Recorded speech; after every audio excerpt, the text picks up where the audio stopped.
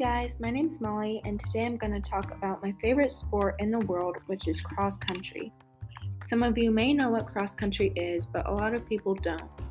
Some say, oh, it's just running, it can't be that hard. Well, that's not exactly true. You have to keep your body in shape. You have to eat healthy, and you have to drink so much more water than you think. Also, you need to stretch out your muscles because running on sore muscles is absolutely awful and it hurts really bad. Also, you could get injured. One thing that's really hard about running is that you have to stay consistent. And if you even take a couple days off, then it's just so hard to get back in the swing of it. For me, I would say I run because it's actually kind of stress relieving and therapeutic. There is a study on exercise. It says it relieves all the stress, so that's a little tip for if you're stressed out. Also, I might be somewhat biased, but I think the people you meet in cross country are just so fun and hardworking. They will always be there for you. Shout out to my team if you're listening. Good season, and thanks for always being there for me. There were definitely some days I needed it. So now you might be thinking, oh, this sounds cool, but I don't really know what cross country is all about. Well, I'll tell you.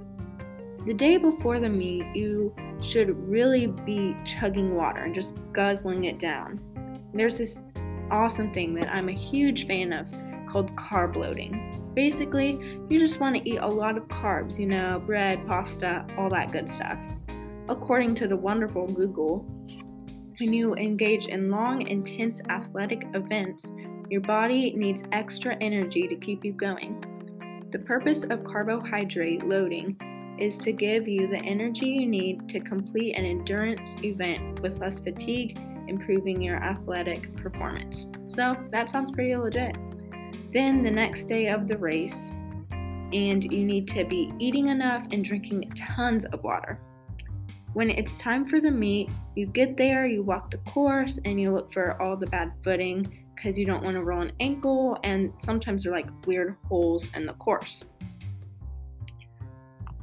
So then after you walk the course, you'll stretch out, which is really important, and then you'll do agilities at the starting line.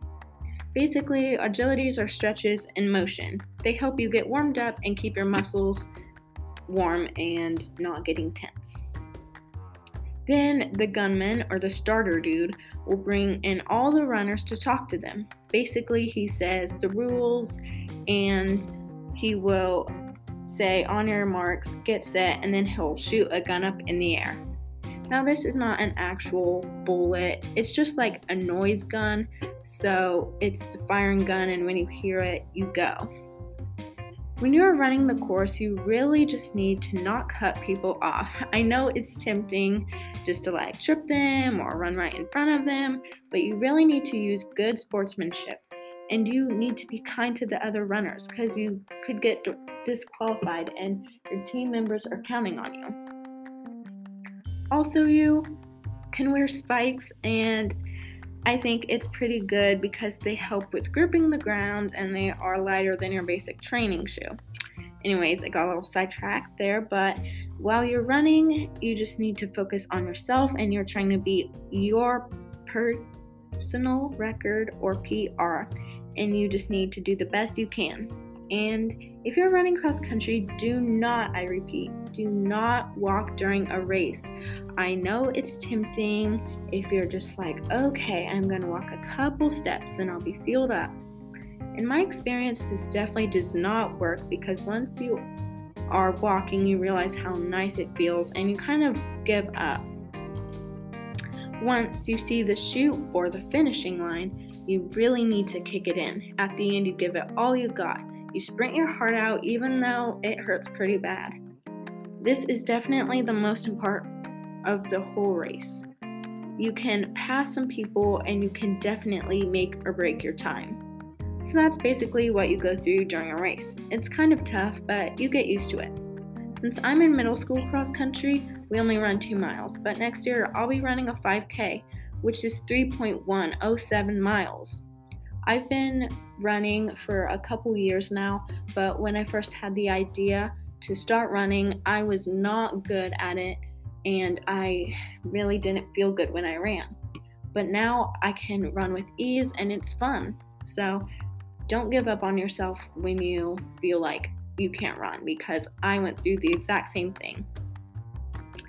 And thank you guys so much for listening to the Voices of Middle School. I hope you guys enjoyed learning about what I have to say about cross country.